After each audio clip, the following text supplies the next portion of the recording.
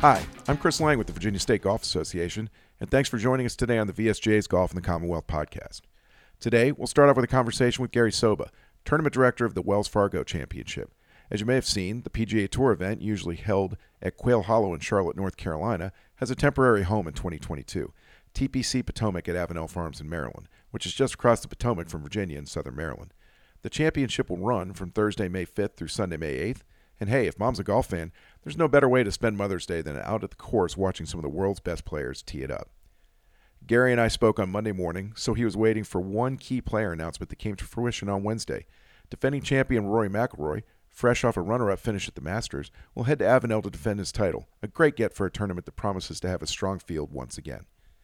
After our conversation with Gary, stick around for a recap of the VSGA's first championship of this 2022 season, the Multi-Format Team Championship, which concluded on Tuesday at the Dominion Club in Glen Allen. But first, our conversation with Gary Sobba. All right, welcome to the podcast today. We've got Gary Sobba, who is the Tournament Director of the Wells Fargo Championship, which this year will be played at TPC Potomac at Avenel Farms up in Bethesda, Maryland. Gary, thanks for joining us today. Hey, thank you for having me on. It's great to be on with you. First of all, just take us through a quick introduction of yourself and what your role is with the championship.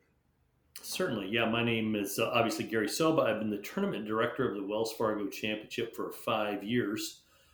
So that covers all facets. We have about a 12-person staff. We build the venue, we market the venue, we sell tickets, and then we have CFO, we have a lot of fulfillment people, we have ticket manager, and we have volunteer coordinators. So when people think about a golf tournament, it's year-round, 12 people that run this thing. And for the person that might not understand why that Quail Hollow was not able to host two different events this year, just kind of take us through that process and why the President's Cup has kind of taken the entire year away from Quail Hollow. Certainly. And as you know, we were supposed to be in D.C. last year. Because of COVID, the Ryder Cup was delayed a year, which moved the President's Cup at Quail Hollow from 21 to 22. So in a perfect world, the Wells Fargo Championship would have been played at TPC Potomac in 21. The real issue is the build. It just takes time to build for both events. For a Quail Hollow to have two events in one season, the build's massive. I don't want to say damage, but the course, just the hardship that the course would absorb for having two builds. The hardship that members would have to absorb also with having two events a year. Also the marketplace, each of these events you go out and solicit partners, develop partnerships, and to have two golf events in 1 year is hard for partners also to step up twice. For sure. Well, how did Avenel come about as the replacement site for this year's event? Great question. A couple things. Wells Fargo, our title partner, looked at the different markets around the country, and there was significant interest in this event because this is one of the premier events on the PGA Tour. And in 2017, when there was a conflict, they actually took it to Wilmington. But they struggled a little bit getting people there. It's just not as accessible. But with the three airports there in D.C. and Avenel, TPC Potomac has a wonderful reputation among the players. There's two things they'll say. One, they love the golf course, but two, they say it's hard. But we think in May there, Wells Fargo thought it was the perfect home for the championship, and we're excited to be there May the 4th through the 8th. Is it kind of crazy that there's just a PGA Tour ready venue kind of sitting out there that's ready to pick up? And I know they've done that in the past with other events, including the one right across the street at Congressional.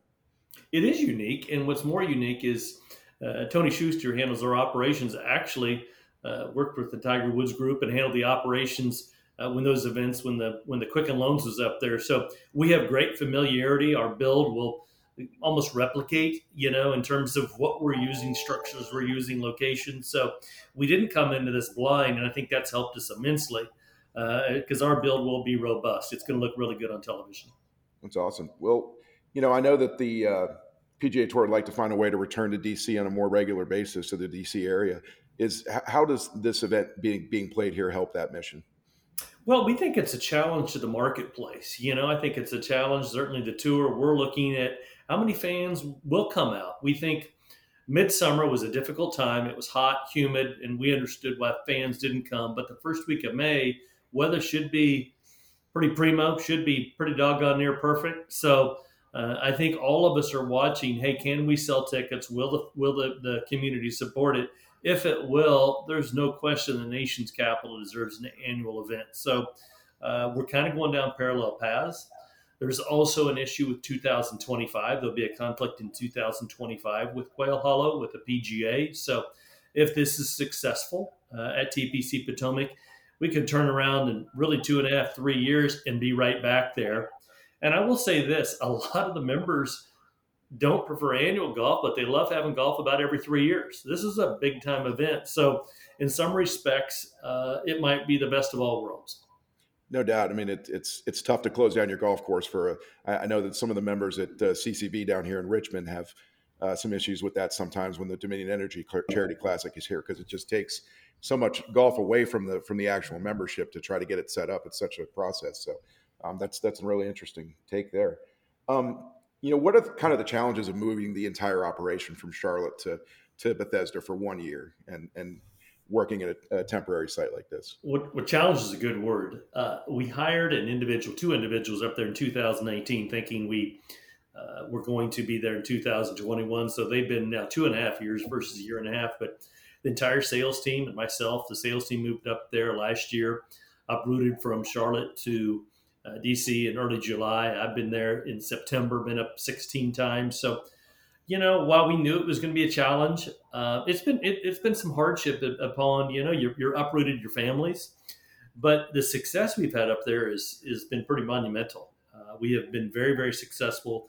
The corporate community has really embraced us. They've kind of adopted us, and we've had a lot of success with chalet sales and premium hospitality sales, pro-am sales. In fact, we're sold out on nearly all of that. While it's been a hardship and people that have lived here are living there for a year, we love the market and hope it to be successful. So, we can talk about annual golf after this event's done. When you talk about just the corporate partnership side of things too, and I know that a lot of the companies are based in Charlotte that generally support this event. How do you go about securing some of the Maryland area and DC area vendors for just a 1 year stop? We really looked at industries that are successful and really embrace golf. So, for instance, financial services, Wells Fargo obviously is our title partner, but anybody who wants to entertain the wealth sector, any group that wants to entertain the masses or be in front of the masses. So, you have commercial real estate, you have law firms, and we went through from soup to nuts, every one of those categories that does quite well all across the board. The PGA Tour has great metrics and data on what categories, what industries typically align with golf. And then we took kind of a category explosion, a deep dive into each of those categories. And we've called all of them. And they're cold calls. And if you didn't have a relationship pre-COVID, certainly it was more challenging. So it has been more difficult, but I think it's made it more rewarding to be able to find an avenue, find a way to get into decision makers at a company we don't know and have success with those. So, the key categories that bill across the tour, those are important in DC as well, and they have really stepped to the forefront. And I know you're proud of the charitable impact of this tournament. And take us through a little bit of that side of it for this event. Well, people need to know that all PGA Tour events are 501c3s. The local marketing group, in fact, we're Champions for Education, are 501c3s. You certainly have a reserve for your tournament, but you want to be able to give everything back to the community. Coming to DC, and since the inception of the Wells Fargo Championship, over $26 million has been donated to charity. We are guaranteeing in DC that a minimum of $750,000 will be left for charity, and no profits will leave the marketplace. If fans come out and embrace it, that charitable number can increase. So at worst, there'll be $750,000, and we're hopeful. We're hopeful to sell a lot of tickets, and it'll be above and beyond that. That's awesome. Tell us a little bit about what to expect at the golf course itself with Avenel and how the course is set up, and how does it differ from Quail Hollow for these guys? The unique thing is really the front side is an out and back, and on the front side we'll have what's called the Ultra Grove down off the 3 area between 3 and 6, great area on the front side. And then we'll have a couple of clubs behind 8 green and on 9 tee. So great viewing. To me, those are the great locations behind 8T and behind 8 Green 9T, which is a par 3, is a great area on the front side. Then the backside is all residential. Once you go out past 10, 11, you have committed to the backside, and it works circuitously back through. Then on 16, 17, and 18 is going to be our real build. We'll have multiple premium areas for the public. That's where all our private hospitality will be. We'll have a military outpost. We'll have a members tent.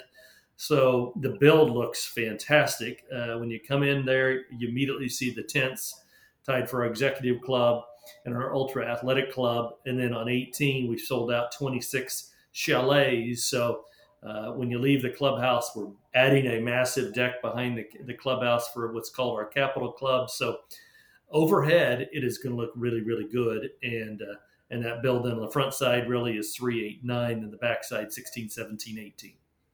Well, what are the toughest holes for people to watch when they're watching this event on TV? Well, the toughest hole on tour several years ago was number 11. So, when you're looking at 10, 11, there's a stretch on the backside. Francesco Molinari went eagle birdie there when he shot his 62. But there's a lot of really good areas. I think 8, 9 is a wonderful area. And then 16, 17, you get to watch 16 green, and 17 is a downhill par 3. So to me, those are the areas. I did want to add that, we'll have merchandising tents. We'll have a William Hill winery deck. We'll have a deck also tied to our official tequila. And we'll also, Saturday night after the round, we will have a kind of a concert, but a music, kind of a Jimmy Buffett cover band that will play for a Kentucky Derby party. So we'll have a Derby party we'll have a video board there on 18. Band will play. Last putt should drop about 6 o'clock. Horse races at 6:45 on the video board. So we're trying to make it fun and entertaining as well as just golf. It sounds like more of an event as going out for a Saturday night versus just watching the golf tournament. That sounds really cool. And, children 15 and under admitted free. So we make it fan friendly. Tickets are $50, which is incredibly inexpensive when you look at what pro athletics typically cost. But you can bring a family of 4 or 5 out for $100. Well, most times that's $400 or $500. So full day, 15 and under free. We encourage families to come out, and then Sunday's Mother's Day. So, we hope that it's the chance to bring your mom out and don't make her work. Let her watch a little golf. That sounds really good, too. What kind of changes have occurred at the golf course itself since the 2018 National was held? There's anything significant? Several things. They redid all the bunkers. They redid the range. If I said all told, they invested a couple $1 million into those things. For the tournament itself this year, they have basically eliminated in the high traffic areas on the golf course. You have to hit for mats since the first of the year. Post COVID, where they had, I think, 35,000 rounds, it's probably good. The golf course was stressed. So it's members only right now. The tee times are a little bit more disparate, a little more time in between tee times. And then if you're in the fairway, you have to put down this turf placard to be able to hit from. So you have new bunkers, you have new range, and then 2 major changes. They added a fairway bunker on the right-hand side of 18. Bombers can reach that, and they added 50 yards to number 2. It's a par 5 that could play as long as 641 yards. But besides that, the course is ready to go. It's difficult, and very few changes have needed to be made. And that sounds like a par 9 for me, probably 640. Par 7 at least. Yeah, sounds like a tough golf hole.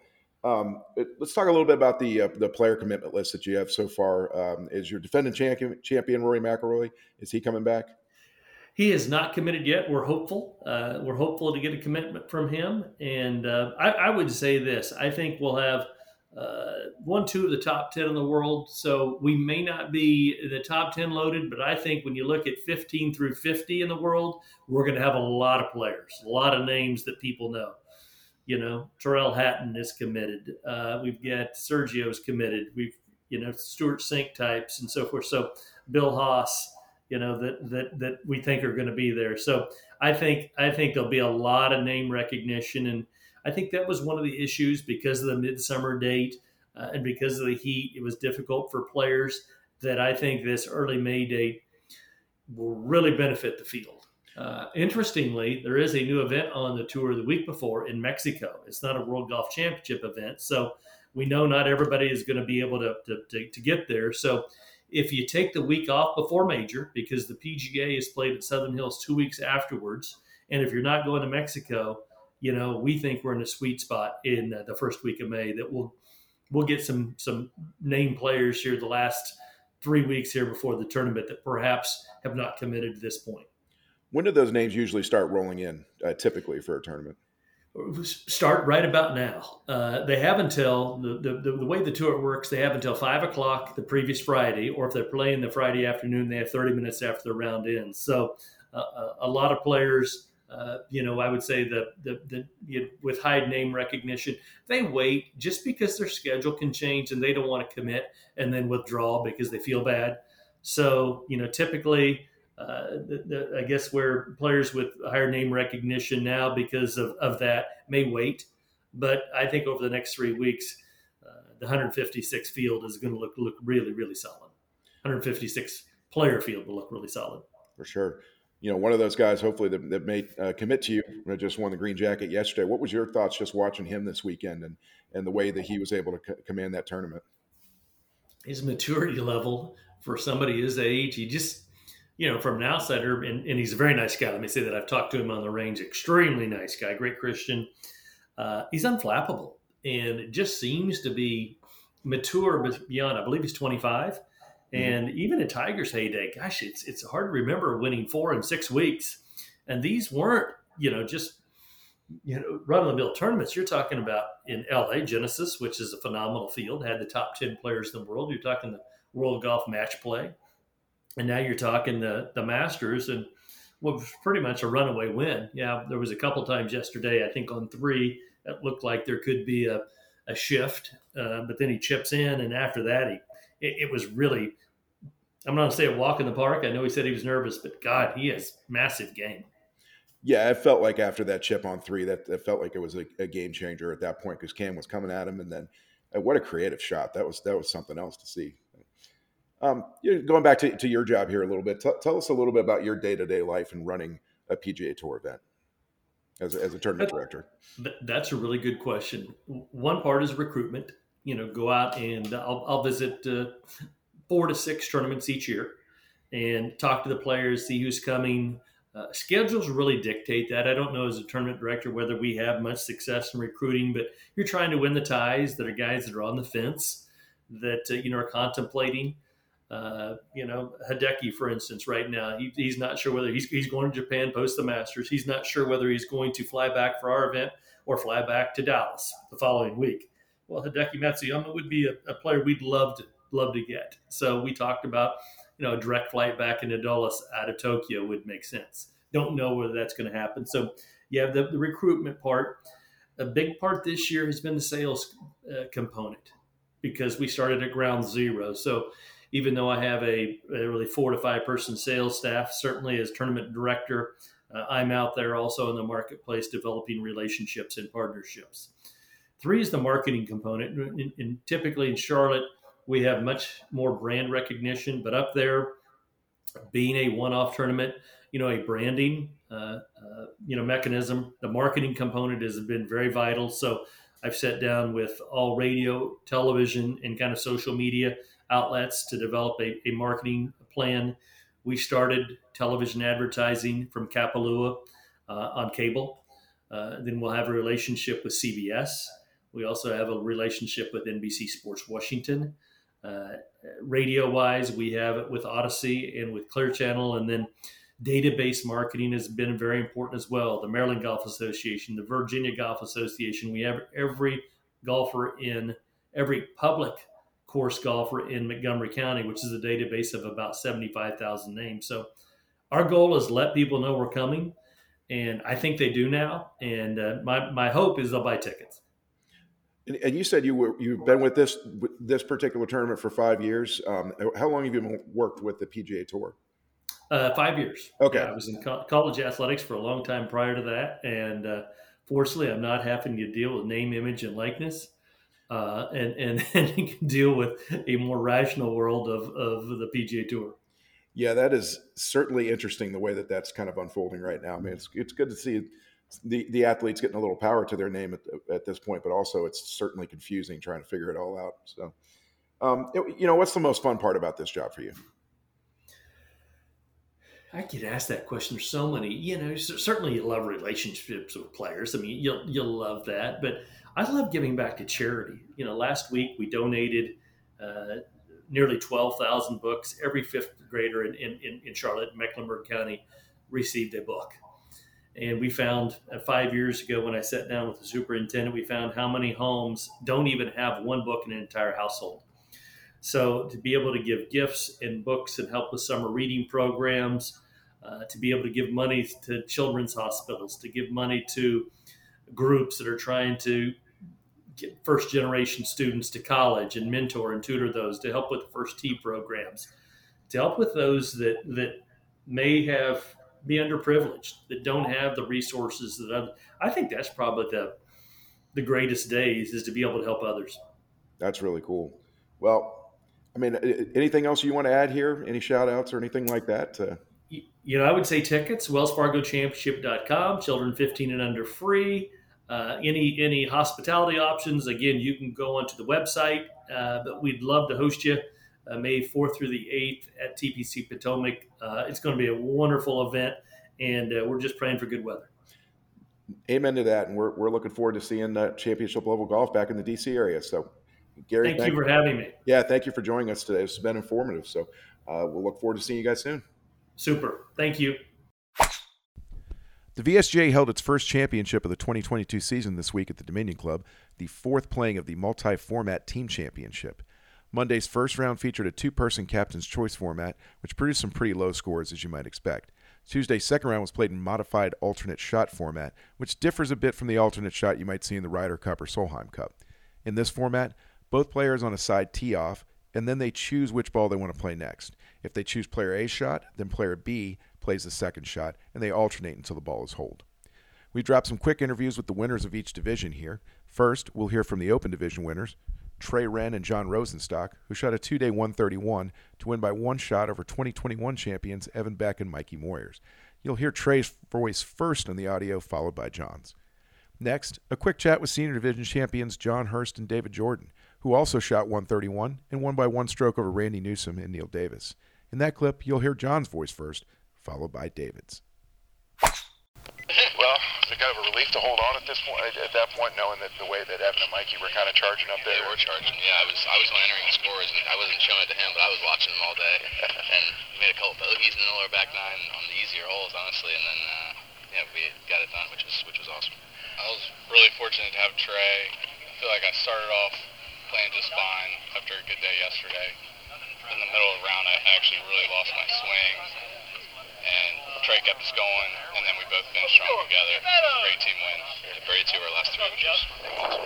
Just say after 15, it's that kind of a gut check moment after that kind of hole fell apart on you, and then you come right back and make a birdie. That was actually really just a bad break. Yeah. Trey hit a great three-wood towering shot right at the flag, ends up in a horrendous spot in the bunker, so I would chalk that up to a bad break. Yeah, we made bogey, but we bounced right back with a birdie on the 16. Who made the putt on 16 then? I did. Okay, how long? I'd say, let's call it 14. Okay.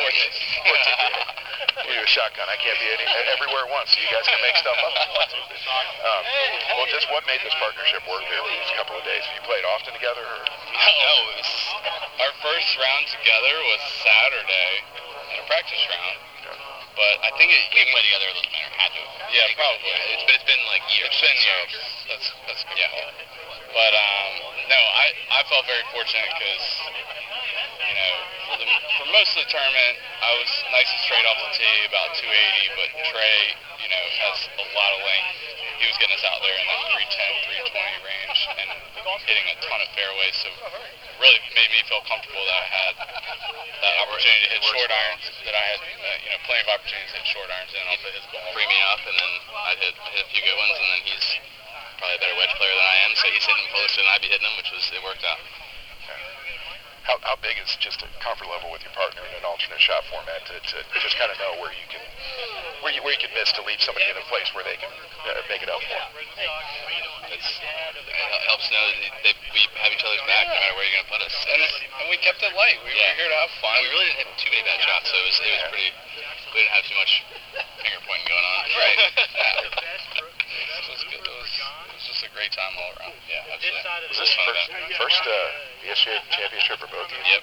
Okay. Yeah. So I didn't tell Trey this because I didn't want to put any added pressure on us, but I have a personal vendetta. I have a runner-up in the state am, the state mid-am, 2 runner-ups in the state floorball.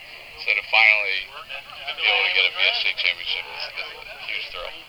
Yeah, I haven't been that close. My closest was the semifinal at River, and so that's great to get it done. And I'm most excited that I don't have to go to a VSGA qualifier for the state am at my home course at Cedar Point this summer. That's a nice. That frees up my mind for the rest of the early summer. So we'll be seeing you there then.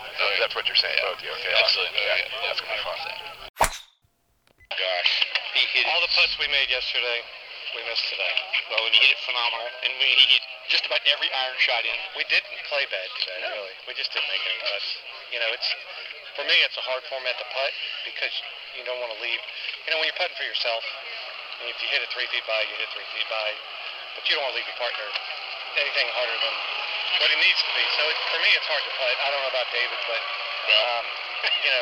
in any time I play this format with any partner, it's tough to putt. But we hit the ball good. We hit a lot of greens. He hit a lot of attempts. He hit irons for the 2 days better than I've ever seen him hit irons. And yesterday we capitalized. Today I couldn't make any putts. But it was good enough. It was good enough, yeah. Good. Did it help or hurt to have the probably the side that was chasing you the hardest in your group with you? It seemed like Randy and they were right there. They jumped in it real quick, right where you came out. Mm-hmm. They birdied there in the next hole, and we bogeyed the next hole. So they picked up 3 shots right there. That's when we got tight. Two holes, and it got tight. And then Cam and Hank were playing good, and they were right there too. But we were always in control of our own, kind of our destiny. We were still leading, and we knew if we just kept making pars, they'd have to make birdies. And birdies aren't easy to come by in this format. So. And he got really good at making 4-footers. Much as I'm trying to just gibble it down there, and never been my forte, but it is now. Had you guys ever played together before this? We played in a round together. Maybe not a floorball. Yeah, he beat me in the state am last year. Well, I'm just saying as partners. No, we had never played before last year in the state am, I don't think. So this was our second time ever playing together. Wow. Yeah. Fruitful partnership, right? Yeah, right away. I'm loving kind of fun. I was not expecting to play, and got that call, and that was a lot of motivation. Today was my 4th round since October of last year. And thank you, my man. It's a treat, baby. Fun watching you play. Well, cheers to you guys. Thanks. Congratulations. That will wrap this edition of Golf in the Commonwealth. Thanks again to Gary Sobba for joining us. And once again, if you're interested in tickets to the Wells Fargo, visit the championship website at wellsfargochampionship.com/tickets. Again, that's wellsfargochampionship.com/tickets. Thanks everyone for listening, and so long until next time.